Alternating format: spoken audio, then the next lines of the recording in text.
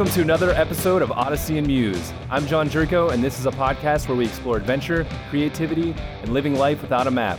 We'll dig into the big questions like how to overcome fears, how to plan and execute a large project, and finding the things that drive you, finding your true north. In this episode, I'll be talking with my friend Amy Javins. She's a married mother of 3 daughters, a professional Ironman triathlete, a QT2 Systems triathlon coach, that's kind of a mouthful, and just an inspiring and positive force for good. So I've got a ton of questions for her, and let's get to it. All right, welcome to the show, Amy. Thanks for doing this. Hi, John. Thanks for asking me. Yeah, so it's been kind of a while since we've talked. I think it's been almost 2 years, really, since we've talked, other than like Facebook. Right. Yep, I think so too. I'm sure a lot has happened. Yep. So maybe just to start, give kind of a brief rundown of this last year's competition and kind of what you've been involved in. Okay. I like you said, I'm a professional triathlete, QT2 Systems triathlon coach. So as far as those two things, those have really come to fruition in the last year or two.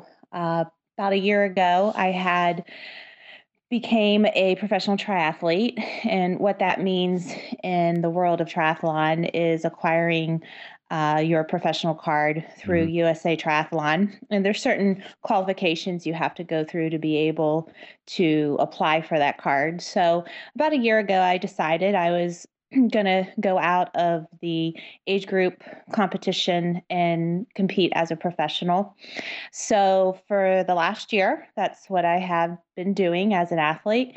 And also this past year, I was able to become a coach within my triathlon system, which is QT2. So I've started that journey, and it's been great so far, and I'm learning a lot. And every day is a new adventure, and enjoying the process. Awesome. It sounds like it's been kind of a wild ride. Yep, for sure. So when I think I moved away from Ohio about 2 years ago, and I believe that was the same time that you competed. I think it was your first full Ironman World Championship. And I want to get to that, but let's kind of just start out with how you got into competing in triathlons. Were you an athlete in school? Were your parents athletes? Did they influence you? Kind of how did this all come about? You know what? My whole life I've been an athlete. I mean, even as a little kid growing up, I was an athlete in the backyard playing with the big brothers and the big sisters. You don't quite see that much anymore in family dynamics because of how busy everybody is. But we were always playing, whether it was outside on the basketball court in our driveway. I was either roller skating up and down the driveway, and I had this like really long driveway. It was like a quarter of a mile long. Oh, wow. And my dad was a paving contractor, so it was like paved and it was smooth. And I think at one time I wanted to be a professional roller skater, back in 8-year-old dreams. But I mean, I was always like active and trying to keep up with the older brothers and the sisters. And I remember one day we decided we were going to run to the end of the road and back. And I sort of lived out in the country. So the end of the road was like, it would have been like 2.5 miles Oh, wow. to get to the end of the road and back. And so my older brothers and my sisters, they're like, okay, we're going to run, we're going to jog there and back. And one of the things I early remember about running was that actual experience of running with my big brothers and my sisters and actually keeping up with them. Yeah. So, I mean, I think a lot of times when you're the young one in the family, you're a little bit of the underdog, but you're also you get that kind of mentality, like, I'm going to keep up with those older siblings and show them what I can do. So I think I was really influenced a lot by my siblings. They all were athletes. My mom and dad really weren't athletes. They were they were involved in different things. Not until my father was into adulthood, he started doing cycling on the side for just general fitness and well-being. But neither of my parents were really athletes, but all my 2 brothers and my sister were. So I just sort of followed suit and did some of the same things they did, and did some things that were a little different. Yeah. So it kind of started out with playing with your siblings, but Mhm. once you got into like grade school, high school, were there any sports that you were particularly interested in that you competed in? Yeah, my first really sport, I played softball when I was 10. I was first baseman. I had a really horrible aim. Um, so that's why they didn't give me third base, but I couldn't throw and but I could catch really well and I had these real long lanky arms and legs. So I was a really good first baseman because I could like practically and I was real flexible. I could practically do a split and catch the ball at the same time. Catch the ball So and tag them out. You're yeah, yeah, it was fun. I was, a little bit of the tomboy growing up. So I did softball and then I did basketball for a long time, all the way through high school. Again, not a real good eye-hand coordinated person, but I always work like my coach would always just hold her breath whenever I went to the free throw line yeah. because she didn't know if I was going to make it or not. But That's I was funny. really a great like defensive kind of player. But I did basketball, and then my primary sport was track and field. So I was a hurdler, jumper, and track and field, and I had done that also into college. Uh-huh. Had pretty good success. I was Pennsylvania state champion in the hurdles and went on to compete at a Division I college until I got injured in college, and then I had to bow out of the sport. But yeah, primary just basketball was through high school, track, and then track all the ways into college. Great. Yeah. Well, Tom, maybe let's go to that injury that you had because I feel like I'm not sure if I know the story completely, but did that injury you were mainly doing track at the time, right? Yeah, I when I was in college, I got injured. I got Achilles tendonitis. It was chronic, Mm-hmm. really bad flare-ups, and as I said, I was a hurdler, so I was like always running on my toes. It was just a very high impact kind of sport, and just never could really get better. So I just got a bit disheartened in college and bowed out of the sport and eventually got over the injury. Just started to focus a little bit more on my education Yeah. in college, which was in education. I ended up becoming an elementary teacher, bachelor's in education, and just got into some fitness teaching, such as aerobic classes. Mm-hmm. And just did general fitness instruction. I did that into my young adulthood until I had my family, got married and had my family, and always sort of leisurely jogged on the side, but nothing too aggressive. Okay. So you went to school for education and you became a kindergartner teacher at one time, right? Yep. Yep. I was in education for 17 years and pursued master's education. I got my national board certificate in early childhood education and also certified as an administrator in education. So, yeah, I spent quite a bit of my life in the profession of that. That's great. So you became a mother of three, you're married, you're a kindergartner teacher. How did you start getting back into racing? Was it marathons at first? Is that what you kind of It were was. drawn Yep. to? Yep. I had my three children and like I said, I was teaching fitness classes. Step aerobics was the big thing at the time. I think slide aerobics, I don't know if you remember that, where you had like this plastic sheet and you just slid back and forth. And so I like did all these aerobic instruction classes. I taught spinning for a while.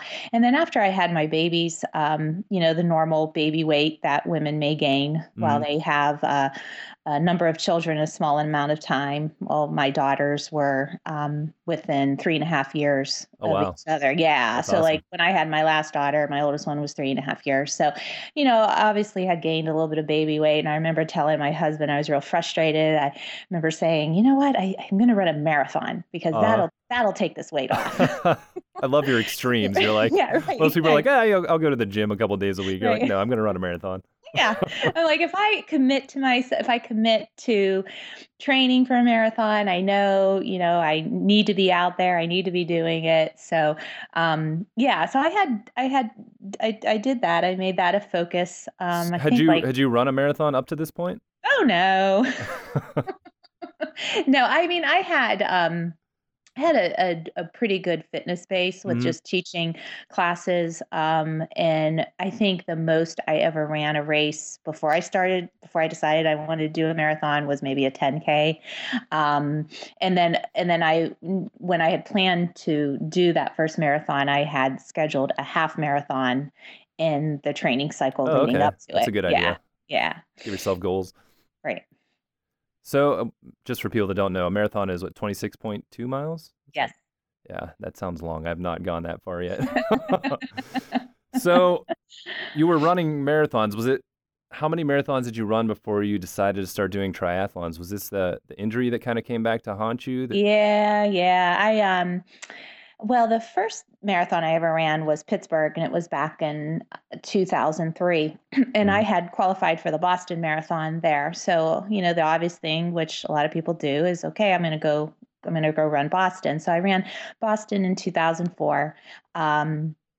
And then trained for a third marathon. And for that third marathon, I had got injured again, and it was more of a plantar fascia kind of issue, Mhm. not so much of the Achilles. And so I had battled that injury for a while, and then eventually, I. I because I was battling that injury, I couldn't run, Yeah. and I was very limited with any type of spinning classes that I could do. So the only thing I really could do was to get myself in the water and exercise. And I had absolutely no swimming background at all. Like So how did none. that go to start? Were you just kind of flopping Um, around or? yeah, I was just, yeah, flopping around in the water. Really no clue what I was doing. I just remember growing up and my parents taking me to the Red Cross swimming classes Uh-huh. and having a really big fear of water. And just thinking that the pool looked so big and it was so dark in there, and I just really didn't take to the water. As a kid. I mean, I would play in it, but as far as like, taking risks, I Yeah. I wasn't quite into that. So was it a fear thing? Yeah, I think it was a combination of that and then just not knowing how to Mhm. swim very well. I mean, I was a breaststroker. I could breaststroke, but I had to wear nose plugs because I didn't know how to breathe in the water. Uh-huh. Like I really didn't, like, people would do freestyle strokes and I would be so jealous. Like, why?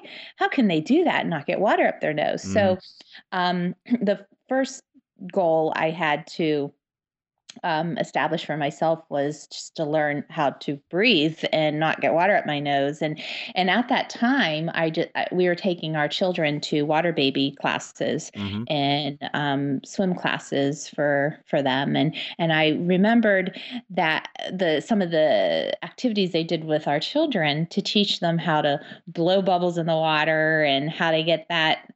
How to get the breathing Yeah. patterns. And so I just remember going up and down the pool with a kickboard and blowing bubbles and breathing to the side and blowing bubbles, breathing to the side. And eventually I got myself to the point that I could effectively breathe in the water. And then slowly started to do self-taught freestyle stroke. And then once when I saw, okay, I'm going to survive and I'm not going to drown anymore, I became a little bit more aggressive with my swim quote training and Uh-huh. started to do some local workshops and informal instruction with people that I knew. Yeah. So at this time when you're learning to swim and getting in the pool and trying to recover from this injury, were you thinking in the back of your mind, I want to try to do some triathlons because, you know?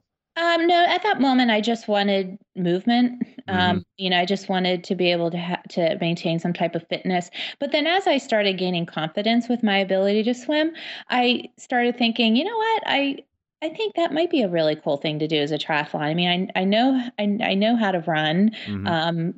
If you have a bike, anyone can bike. And the hardest part in my book was the swim. And once when I knew that I could make it from one wall to the next and back, I was like, okay, maybe I'll try a triathlon. So, I've always been the kind of person who likes challenges and likes to learn. So it was just the next natural step for me. Talk a little bit about your first triathlon. Was there what was it like when I haven't done one yet, but I could just imagine like the swimming part at least getting like kicked in the face. And I have a real thing with like things flying at my face. So how did that go for you? What was that experience like? Well, it's always so fun to talk to people about their first triathlon because whenever you talk to someone about it, they are always smiling because I think it reminds us a lot of being a kid. And I Hmm. remember walking away from my first triathlon saying to myself, boy, I felt like a kid doing that. Like, because probably can remember like back in the old summer days when you were a kid, going swimming and then jumping on your bike and maybe Hmm. playing in the yard with your friends or your siblings, and that's sort of the feeling it gave to me when I did my first sprint. So it was actually a pretty positive experience. I did it with my husband. Oh, cool. He did it also, and I'm the one that stuck with the sport, and he was the one that didn't stick with the sport. But initially, he was probably the one better at Yeah. it than me. Um, but it was a pool swim. So it was like an early spring triathlon Oh, where the okay. swim was in a pool. And then you did the swim portion and you jumped out of the pool, ran out of the pool door to the outside parking lot that had Uh-huh. the transition that you would go onto your bike and then go into your run. So for anyone who does the first triathlon, I would definitely recommend a short distance sprint triathlon that has a pool swim because it's very non-intimidating. You're Yeah, not. that makes sense. I didn't even realize there were pool swim Yep, triathlons. yep. That's a very good way to start out. It's not as fearful. Hmm. You can see the bottom of the pool, whereas in a lake, you have no clue if there's a monster underneath you or whatnot.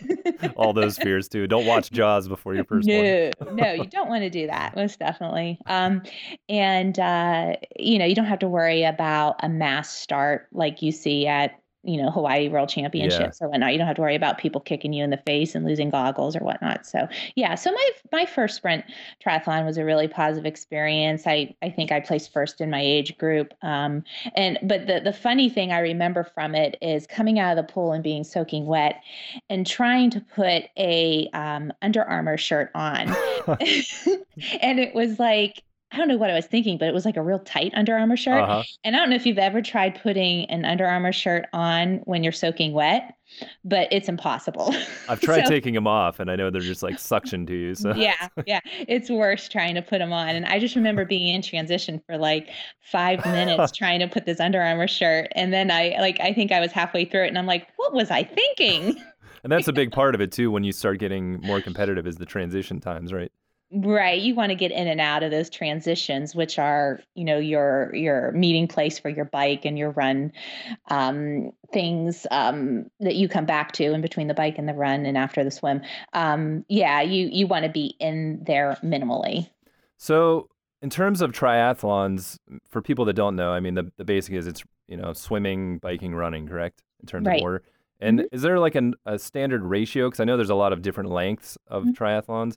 Is it like a ratio that they use to determine, or is it just kind of, they've just come up with these different size triathlons? And I Right. mean, No, I mean all there's a couple different length of triathlons. There's the mhm. sprint triathlons, and then there's the Olympic distance triathlon, which is the same distance that you see in the Olympics. Triathlon has been in the Olympics now for 10 years or so. Mhm. I don't know the exact date.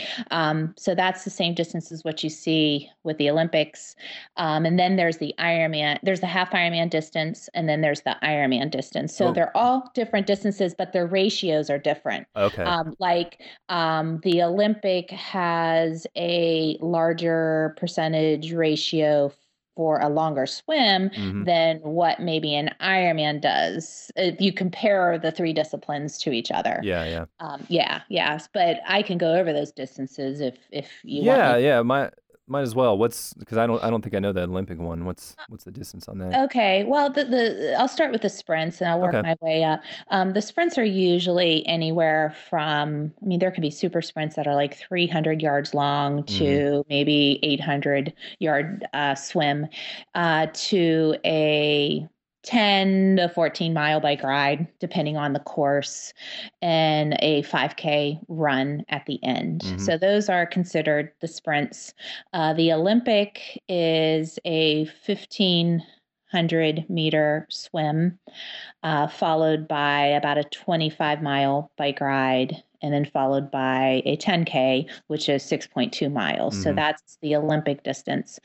Then you have the half Ironman distance, which is half the distance of the Ironman, and that is a 1.2-mile swim, a 56-mile bike ride, followed by a half marathon, which is a 13.1 mile run. Yeah. And then you have the full distance, which is double that. It's a 2.4 swim, a 112-mile bike ride, followed by a 26.2 marathon run. That's all. Yeah, it still That's blows all. my mind every time I hear the distance of that one. And then there's even crazier people that do ultra ones, right? There That's kind of are a new ultra thing. ones. Yeah, Yep, yep. jeez. That's definitely a rare breed. That's Yep. yeah. So, when did you go from, doing this sprint, your first triathlon, to, you know, making this kind of something you were competing in? Did you have any idea that you would want to do this professionally, or you just that competitive side of you just kept making you want to do more and more and progress in it? No, absolutely no clue. Like 10 years ago, if you would say I would be sitting here on a podcast with John Turco talking about being a professional triathlete, I would have been like, "What?" I would no clue. No, never ever thought. And, when I was a competitive runner in track and field, I loved it. I competed in high school all across the nation. I did a lot of the junior Olympic competitions and Hmm. competed nationally for that. Loved it.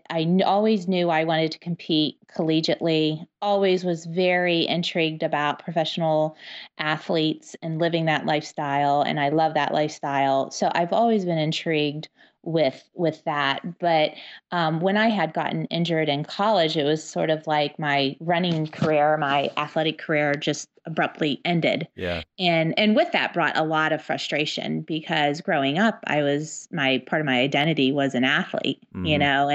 and when that was gone, I just tried to constructively put it into my career, which was becoming a teacher and becoming a wife and becoming a mother. So, constructively tried to do that, but I never really thought I would come back to being an athlete. Yeah. So it's Again, I kind of always just a natural process. it was. It was like a natural process. I love the word organic. Hmm. It just came, it just was something that Yeah. happened over time. It wasn't forced. But yeah, it just was something that I rediscovered my inner athlete and went with it.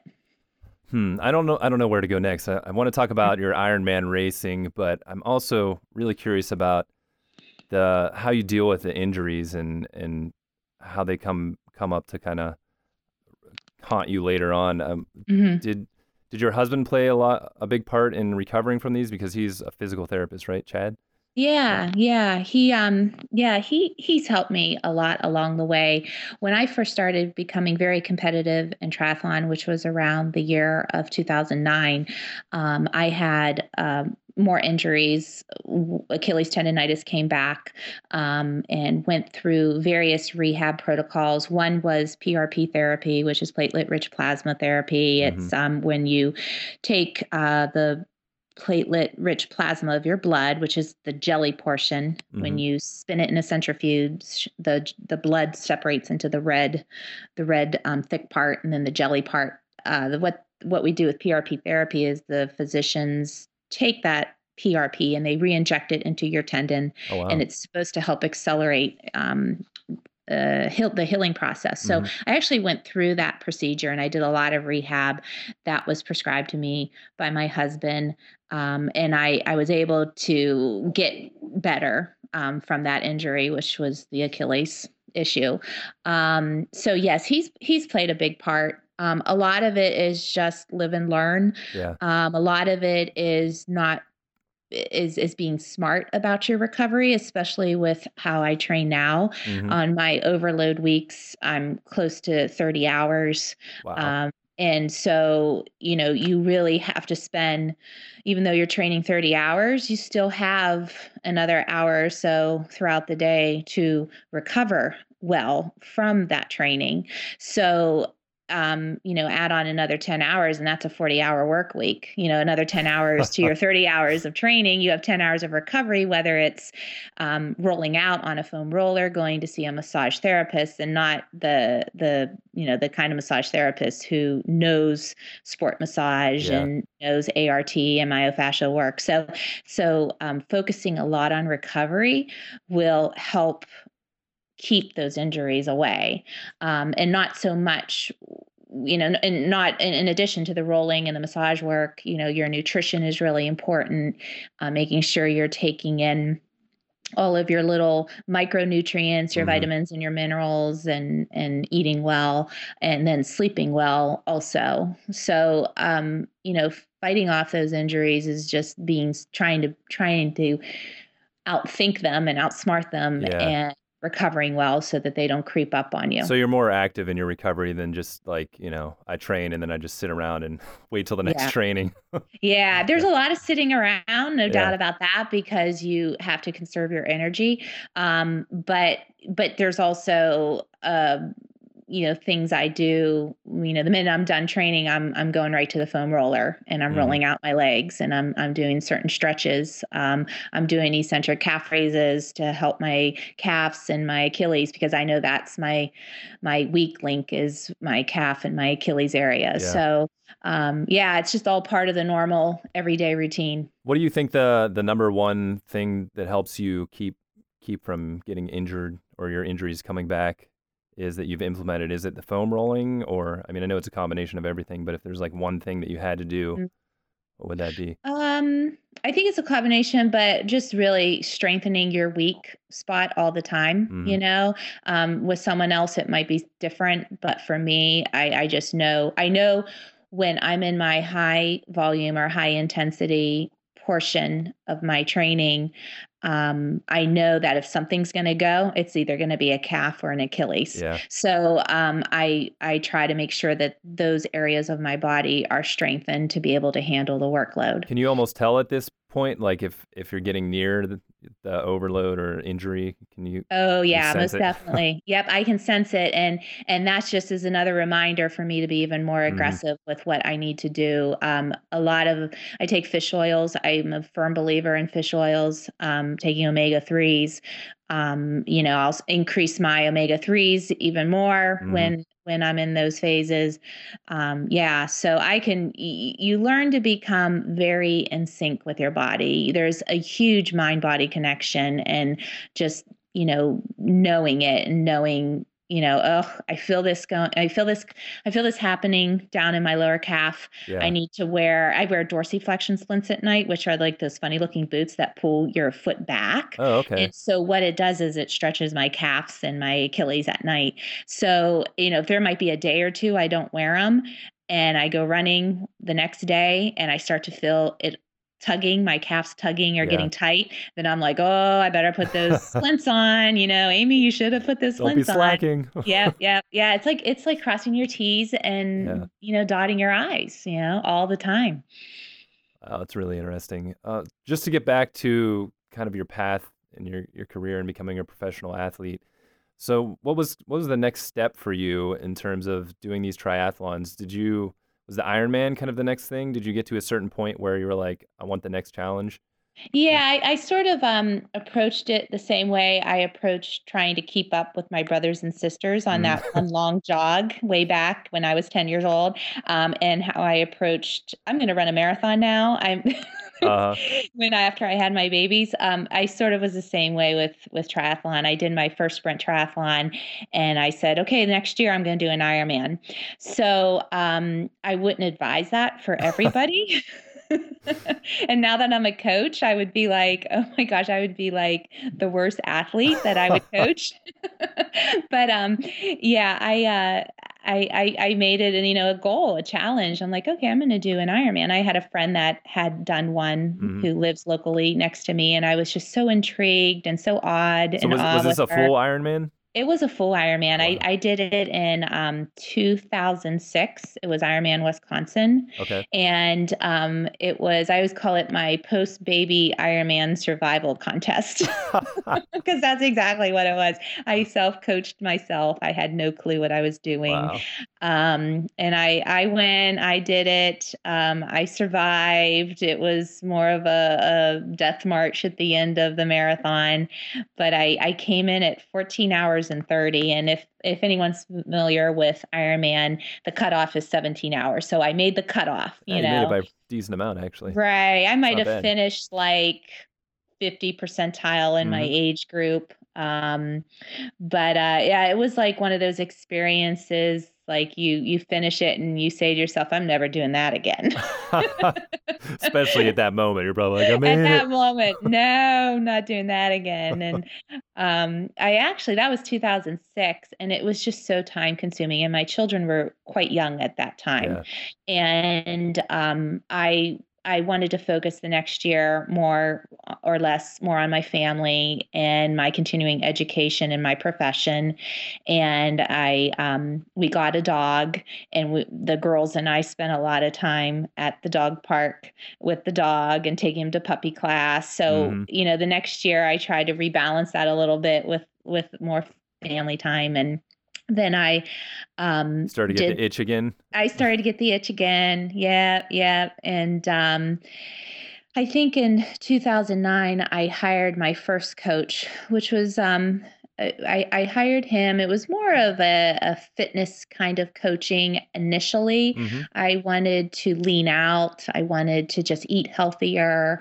I wanted a nice, balanced fitness program where I got some cardio, I got some strength training, I Hmm. got some nutrition advice.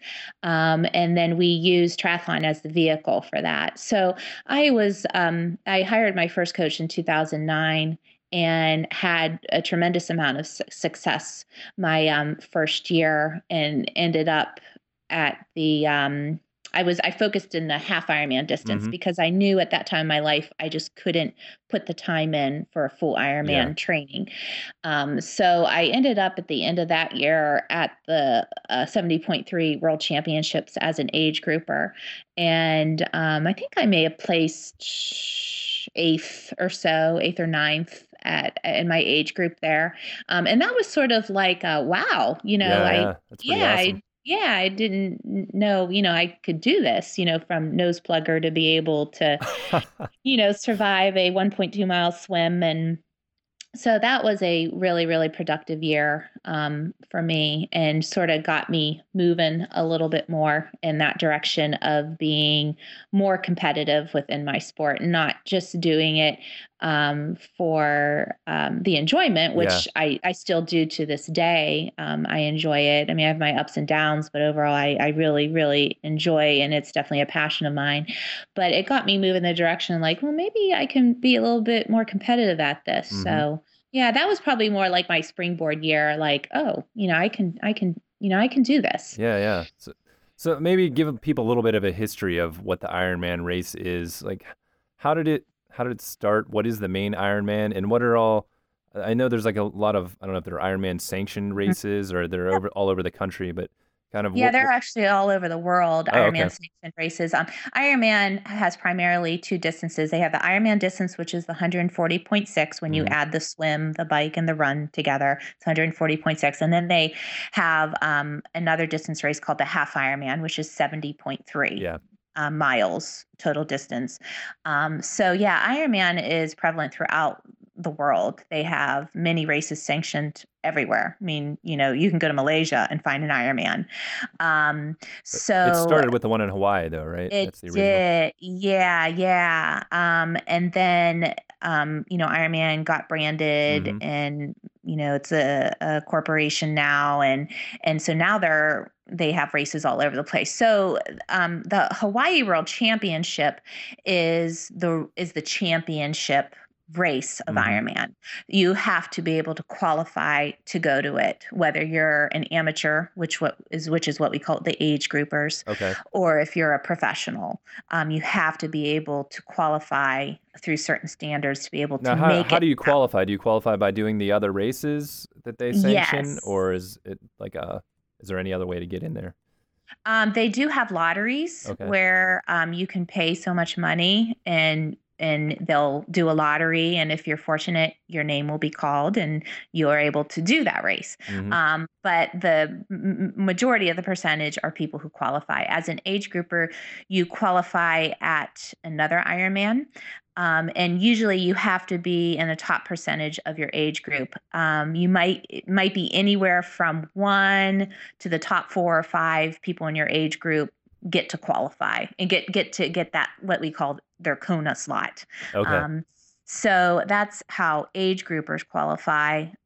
Professionals is a little bit more complex um, qualification Hmm. process. It's through points, and you really have to race a lot to be able to get enough points to get into Hawaii. Yeah, So it's a very, very hard task as a professional to be able to make it to Hawaii to compete. that's crazy. Yeah, So yeah. was 2012 the first time that you did the championship as a full Ironman, the age group? Yes, I revisited Ironman. I did that one survival contest Ironman back in 2006, and then I took a hiatus from that distance for a Hmm. while, and then in 2012 I had decided like in springtime, I think I'm going to do an Ironman this year. I Hmm. just felt like my fitness was there to be able to really, really race it. And I did. I did Ironman Louisville. That was in August. And to my utmost surprise, I did well. I placed second amateur woman Oh and wow. I earned my slot to go to Kona. And 7 weeks later I found myself in Hawaii. Um, there at Digby Bay and ready to take off in the swim for the Hawaii World Championships. Talk about And that experience a little bit. Did you have oh, butterflies before the race, or were you? Was yeah, it? I mean, it was just really cool just to be able to be there and to be in that atmosphere. Hmm. Yeah, I mean, everyone has butterflies and everyone manages it differently, and you try to, on a scale of 1 to 10, you try to come out at a 5 on the anxiety level to be able to handle those initial few minutes of that race, Yeah. which involve over 2,000 people swimming at the same time. That's insane. But it's just as a it was just cool. I mean, I wasn't scared. I wasn't too nervous. I was just, in the moment, feeling blessed that I had the health to be able to be there, and to be with a lot of other people who are just as passionate as me. I mean, Hawaii in general is Yeah. just an amazing place. I have never felt more at peace than I ever was as in Hawaii. It's just, but people have to make that on their bucket list. They have to be Yeah. I able haven't to been go. there, but I hear that a lot from pretty much Yeah. everyone that's gone there. Yeah. So it was a really, really meaningful race for me. My mom had passed away the year before. Mm. So the whole race I just felt her presence. We're swimming out in the swells of the ocean, and then you come in and then you bike through the lava fields. And the lava fields are so desolate and it's such harsh conditions, like 90% humidity, 90 degrees, lava fields everywhere, wind coming every which way. But at the same time, it was a very, very peaceful Yeah. experience. So I always call it's very spiritual experience. And then and the run is through town and then out back in the lava fields again. And yeah, I mean, that definitely is one of my top experiences I've ever had, Yeah. in my life, as well as, getting married and having my children and whatnot. But that definitely was a really, really cool experience. And how did you place in that one? I got eighth in my age group. That's awesome. I missed making the podium by 2 slots, Ah. but I was just happy. I mean, like everything happened so quick. I Yeah. I didn't need when I went to Louisville and placed that high. I never even expected to place that high. I thought I was going to be an hour slower than what I was. It was just one of those days where you had the flow going, Hmm.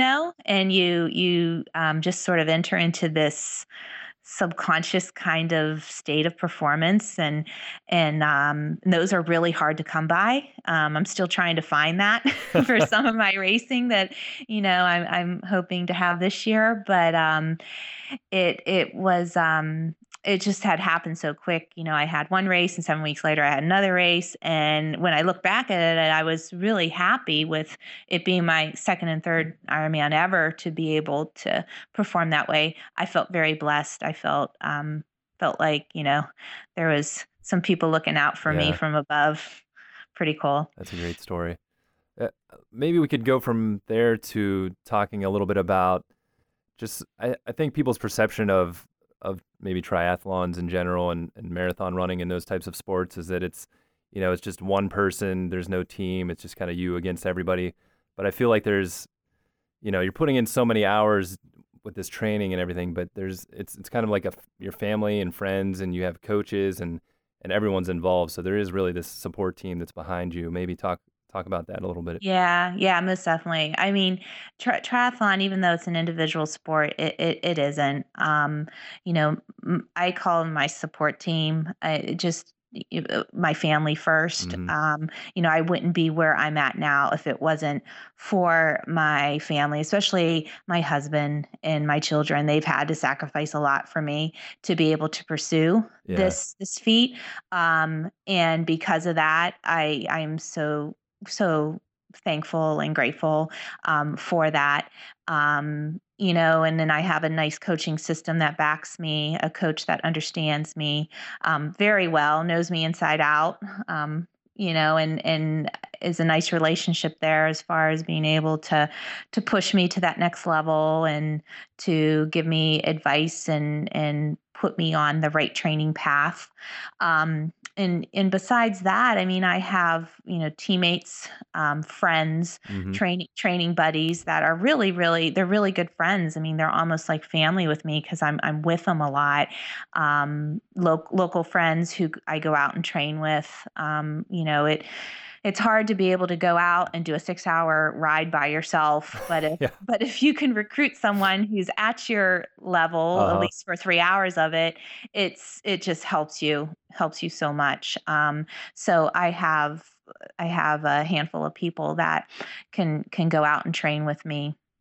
And even going to races and being able to experience those races, because I do travel a lot, anywhere from Texas to Mexico to Florida, Yeah. to be able to have teammates who are there with you going through it, who are very much like you as far as knowing what pre-race protocols are, Hmm. and encouraging you. That's very, very helpful also. And then, I have just like people who back me, and like my massage therapist and his wife, they are such great supporters of me, and they really understand what I'm going through, Yeah. and offering words of encouragement. I have sponsors through my team, and I have individual sponsors too, and those people, you sort of just you just it's organic. You sort of meet them along the way, and you have similar goals and ideas. And so you start to establish some really good relationships with some really cool people that are just amazing and smart and know their craft, whether it's sport nutrition or a massage therapy or whatnot. And it's something that can't be forced. It's just happens Yeah. naturally. You sort of, you attract to each other because you have a common passion and a common interest. I mean, I can just go on and Yeah. on and Yeah. on, So it's almost like a community that you kind of build over the years, just It from is. connections. Yeah. You have to have those connections. You have to have that community. I'll have training partners that totally get what I'm thinking, and I'll, go in another aspect of my life and people are like, "What are you talking about?" So you have to have like those people who like understand what you're Yeah. going Yeah. through. Yeah. Like when we're on like a 6-hour ride and we're 3 hours in and you start singing Bon Jovi, "Oh, we're halfway there." and they chime in. I mean, you don't have like that doesn't That's happen a lot awesome. in life when people Yeah. can just sort of chime in and start singing with you halfway through a ride. Like they totally get your mojo. So that's very, very helpful. Yeah, that's how real friends are made too during those challenging times and Oh, just yes. combine experiences. How Most let's go definitely. into racing for charities a little bit, Mhm. talking about teams. I know at one time, I don't know if you're still a part of it, but Team Blazeman, maybe you could go into that a little bit Yeah. and Yeah. Yeah, I'm still a part of them. I'm very much an advocate of them. I'm an advocate for a couple different organizations. Team Blazeman, I fell in love with. If anyone ever has a chance to Google Team Blazeman and listen to the John Blazeman story, he was an athlete who was diagnosed with ALS and was the very first athlete to be able to compete in the Hawaii World Championships while battling ALS. oh, His wow. story is very, very inspirational. I've gotten to know his parents, not in person yet, but via social media and through email. And they have, once when John had gone through his battle and had passed away, they had established a foundation to help research with ALS. Hmm. So I am a member of Team Blazeman and I wear his tattoo or I wear a Team Blazeman logo with me whenever I race. And I have a fundraising page with Team Blazeman and have contributed before to them. So I race I race for Team Blazeman because my father was diagnosed with ALS and Yeah. he had passed away a year ago. Can you go into it just a little bit about what ALS is for people that don't know? Yeah, it's Lou Gehrig's disease. Hmm. So it's basically your body is it becomes paralyzed over a course of time where you're no longer able to talk or walk. And eventually it robs you of your basic functions of what you're able to do and Yeah. But at the you same time, your mind's still like Oh, 100% your normal, mind right? is totally cognizant. Yeah. Yep, it's a very tough disease to battle.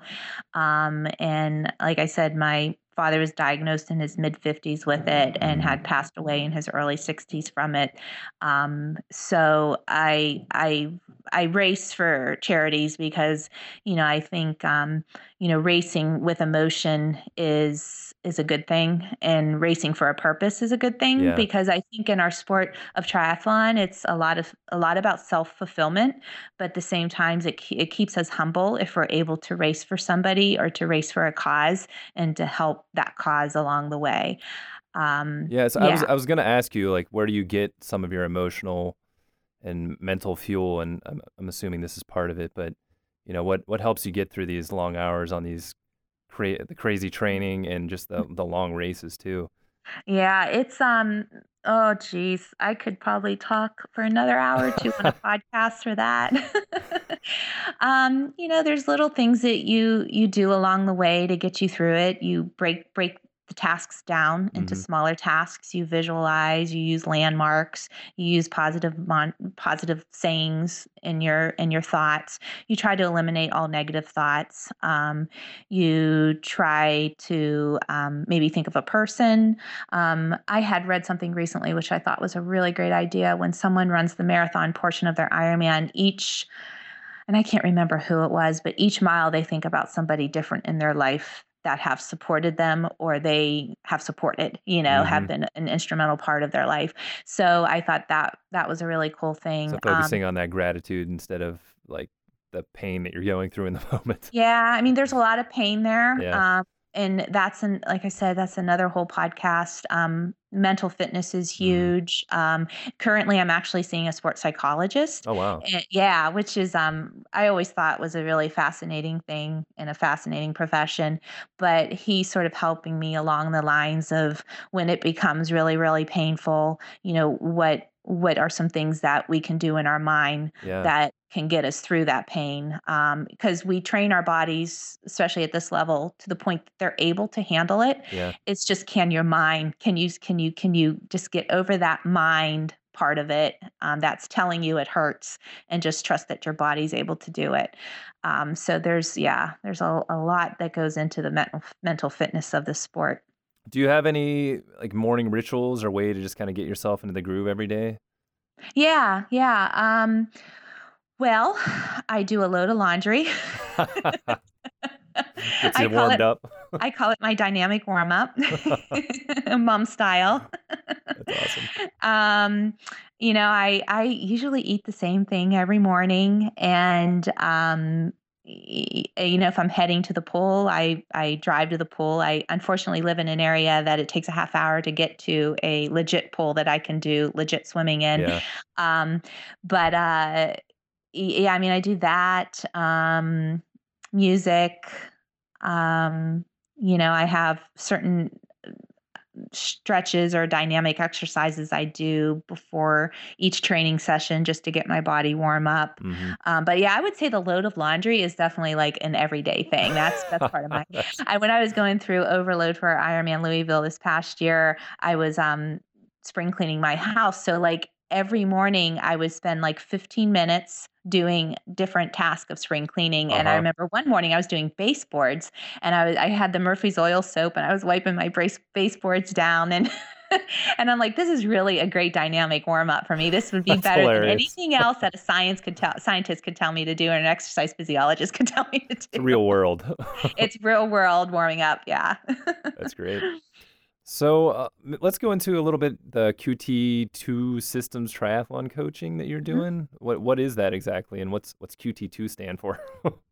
QT2 stands for quantitative theory. Hmm. So all of our training is based off of basically mathematical scientific protocols that are quantitatively proven. Hmm. So that's where the QT2 came from.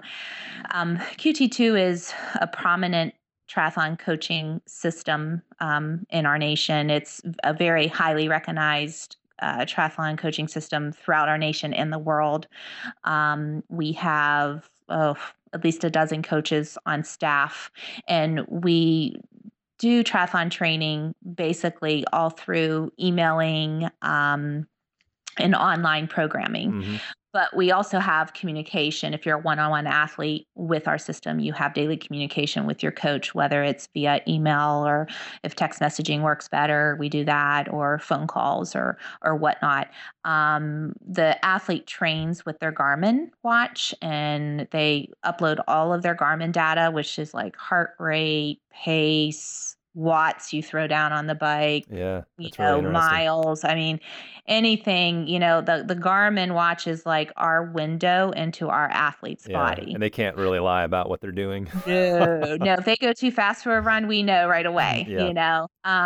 So that data is transferred into Garmin Connect, which we get the link into our training program that we have, that like our calendar that our athlete follows. And so daily we check in with our athlete, and we look to see how their training is coming, and we establish goals and training plan, and yearly training plans for Yeah.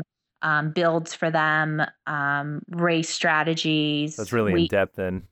Oh, very in depth. We have another portion of our business is called the core diet. So we have sport nutritionists that work with the athlete too. So like everything is, it's just all encompassing. We're not only taking care of the training, but we're taking care of the nutrition aspects of what our clients or athletes need. And we even have some mental fitness components that we're implementing this year. We have a sports psychologist on board. Just yeah, So just how did you a, get into this? Was this something that you like co-started, or is this something that you just became a part of? no. I'm coached through QT2, Hmm. so I came to them in 2012, and I'm coached with Tim Snow, and Jesse Kropelnicki is our head coach, founder of QT2. So he had this business established for quite some time Okay. now. And being an athlete in the system, I, had gotten to know the training and the protocols, and what QT2 does is they hire coaches from within their system. They don't hire coaches from outside I their see. system, Okay. because we're athletes in the system, and we have gone through it as athletes. So I like I mentioned before, I was a teacher Hmm. for 17 years, and I had taken a brief hiatus from teaching when my parents got ill, and then my children had some medical issues there for a few years. My oldest daughter's a type 1 diabetic, and my other two were diagnosed with celiac. So I had taken a medical leave from work, and that's when everything started happening with the training and the competition, and I started to discover, oh, I really enjoy this, and so after a year of being with QT2, I was asked if I wanted to be a coach, and I've thought about it and was really honored to be asked, and said, I think this is something I really want to do. I Yeah. don't At that time I didn't know if I was going to get back into teaching, but I love the aspect of teaching. Hmm. And then I of course love my sport, so Yeah. it Just made kind of great combined sense. everything that you were working on. Yeah, Yeah. why not teach what I'm passionate about and allow me to work out of the home and be available for my children when I Yeah. can, and pursue my dream of being a professional triathlete and eventually, a coach. That's awesome. So yeah, so that's how that worked. So how can people check that out if they're interested in Yep, that? QT2systems.com. Okay. It's on the internet. Really awesome website. Explains who we are, who our athletes are. Our athletes are from all over the nation. We have, I think we're close to 40 pros now on our team. And we have, hundreds of age groupers, whether they have a one-on-one coach or they just have like a general training plan where they Hmm. don't have the coach interaction. So yeah, you can visit our website. It's just very detailed and has a lot of good information on there. Awesome. So I don't want to keep you too much longer, so we're going to wrap this up pretty soon. But kind of leading out, maybe talk a little bit about where you're going now that you're a professional triathlon racer, and kind of what you're working on now. What's next? Um, I'm just trying to become better than I was the day before. Not only as an athlete, but as a coach and learning. I love learning. I just love being an active learner and lifelong learner. Getting certifications that help me to become a more effective coach, which also helps me as an athlete Hmm. because I understand it. I feel, the best learners are those that are actively engaged and understand it, the most. The best athletes are also, you have to really know what you're doing. I'm still going to be mom and try to help guide my daughters in the directions that they want to go. Um, as far as my sport and where I'm trying to get, I probably have another year or two on this professional level, and then I'll bow out and probably go back into the age group rankings in the next couple years. Yeah. Have And you been to Kona yet as a professional, or is that the no, goal kind of? no, because it's very competitive. Yeah. It's like in life, you get to that next level and there's always people on that higher Uh, level. So it's really, really competitive. One, I don't want to have to we chase Kona points, where you have to race like every month. And two, it's just, those girls and the guys who race professionally there, they're very talented. I mean, yeah. just very talented, and it's tough. It's tough to get to that level. So I want to get to a level where if I can have like that one breakthrough race, that would be awesome. If I can walk away from a race saying I gave it my all, Yeah. Yeah. that's great. So I mean, but sometimes you get to those races, and like I said previous in the podcast, you get to that subconscious state of flow where Hmm. things just go, and you're like, is this me and my body? And I can't believe this, I'm doing this. And sometimes you go to races and it's not there. Yeah. So yeah, I mean, I'm just going to keep trying to push me to where I am. It was funny. I was talking to my husband this morning. I said, this is the year of Amy crossing her T's and dotting her I's, leaving no Nice. stone unturned. I've learned from my previous years, some like, there's like, was like, a couple areas I really needed to pinpoint Hmm. down and fine tune for this year. And one was mental fitness, and a couple other things with tweaking in my training we were going to do, and just making my sure I'm the healthiest I can be. Yeah. And I'm like, this is my year of crossing my T's and dotting my I's. And then I can walk away from this year saying I know I tried it, my gave it my all. That's So awesome. Well, it's yeah, exciting. I'm excited to see where you go this year. thanks. So I'll Thank definitely be you. following along. Yeah, Just thanks. some like quick questions to finish up. Do you have like who's your biggest influence, I guess, growing up? Maybe it can be in terms of athletics or just in your life. Yeah, I think growing up, my mom was very influential, just always encouraging me, always supporting me, driving me all over the nation to compete as a track and field athlete. My older siblings, I think being the youngest, you always sort of look up to your older siblings. Yeah. So yeah, I mean, I looked up to them. I've had some coaches along the way who have been very influential. I had a hurdling coach in high school who just was so science driven, and he really knew his stuff. And I couldn't have gotten to where I did at that level without him. I had another track and field coach who was just very inspirational. And I remember wanting to be like her. Like when I graduated from high school, I remember saying, I want to be a coach. Hmm. And to be a coach, to be a teacher, if I'm a teacher, I can be a coach. Yeah. Like, it wasn't, if I teach, maybe I'll do some coaching on the side. It was like, I want to be a coach. So to be a coach, I'm going to be a teacher. Oh, that's cool. So yeah, I had a coach in high school who was my track coach, who was just always very positive and motivational, and she really influenced me a lot also. And then as an adult, I've been influenced by my children too. I mean, Yeah.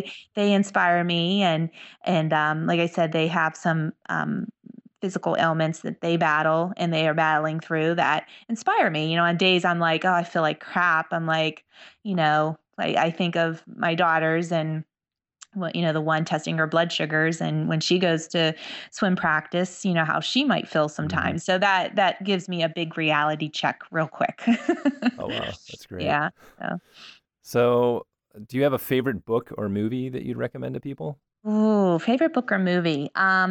I love Bucket List. Uh, I think that's just a really cool movie. And my husband and I got married. We sat down and we both wrote a bucket list. And so occasionally we go back to those bucket lists and we see, okay, did we do this? Did we not do this? uh, Yeah, I just think the whole story from that of, there's things in life that you need to go out there and do, yeah, and exactly. and it's not going to wait for you. So you Hmm. got to go and do them. I'm not much of a reader. I'm a very much of an informational text reader. Yeah, So I can't really say much about the books, but that's okay. How yeah. how about music? Do you have anything that you listen to when you train? What kind of music is? Oh, what I listen to is a lot of motivational videos on YouTube. Hmm. I'll find like a motivational video that is like 6 minutes long, Yeah, and it might be something like someone who's just saying motivational affirmations throughout it with like maybe clips from movies or whatnot. And like literally, I could be on my bike for 2 hours and I'll play that same 6-minute video over and over and over again. And just to it get helps. yourself in the zone. Yep, to get myself in the zone and to hear the positive words. That's very, very helpful. I mean, there are times of the year where I know I'm really ready for recovery and Hmm. rest, and I do about 2 to 4 weeks every year where I do absolutely nothing. I know that time comes when I can't even listen to those videos anymore. So That's hilarious. but eventually it comes back to me, and I like to listen to that. I listen to a wide variety of music also, just depending on my mood and Hmm. what can get me going at that time. What about as a final question? What's some advice you could give someone that's considering doing a triathlon or marathon for the first time? Mm. Where could they either find a plan or what are some Yeah, common pitfalls? most definitely. I mean, there's a lot of good general plans online. Like if you're training for a half marathon or marathon, that are written by people who are very knowledgeable. Like Health Hidkins has some online that are free that are pretty knowledgeable. But if you want to really focus in on it and do it the right way, there's a lot of coaches out there too. Mm-hmm. I would research coaching systems that can maybe give you a more personalized training plan. I know within our system, we do anything from sprint triathlon, duathlons, all the way up to Ironmans. And then we have a portion of QT2 business is called 26.2, where they do marathon planning. Oh, cool. So it can be, as personalized as you want it to be. And definitely, like, if you're researching people who can help you along the way, who are coaches, I would get references and ask them lots of questions just to make sure you know that they know what they're doing. Yeah. And you don't want to hurt yourself when you're starting out too.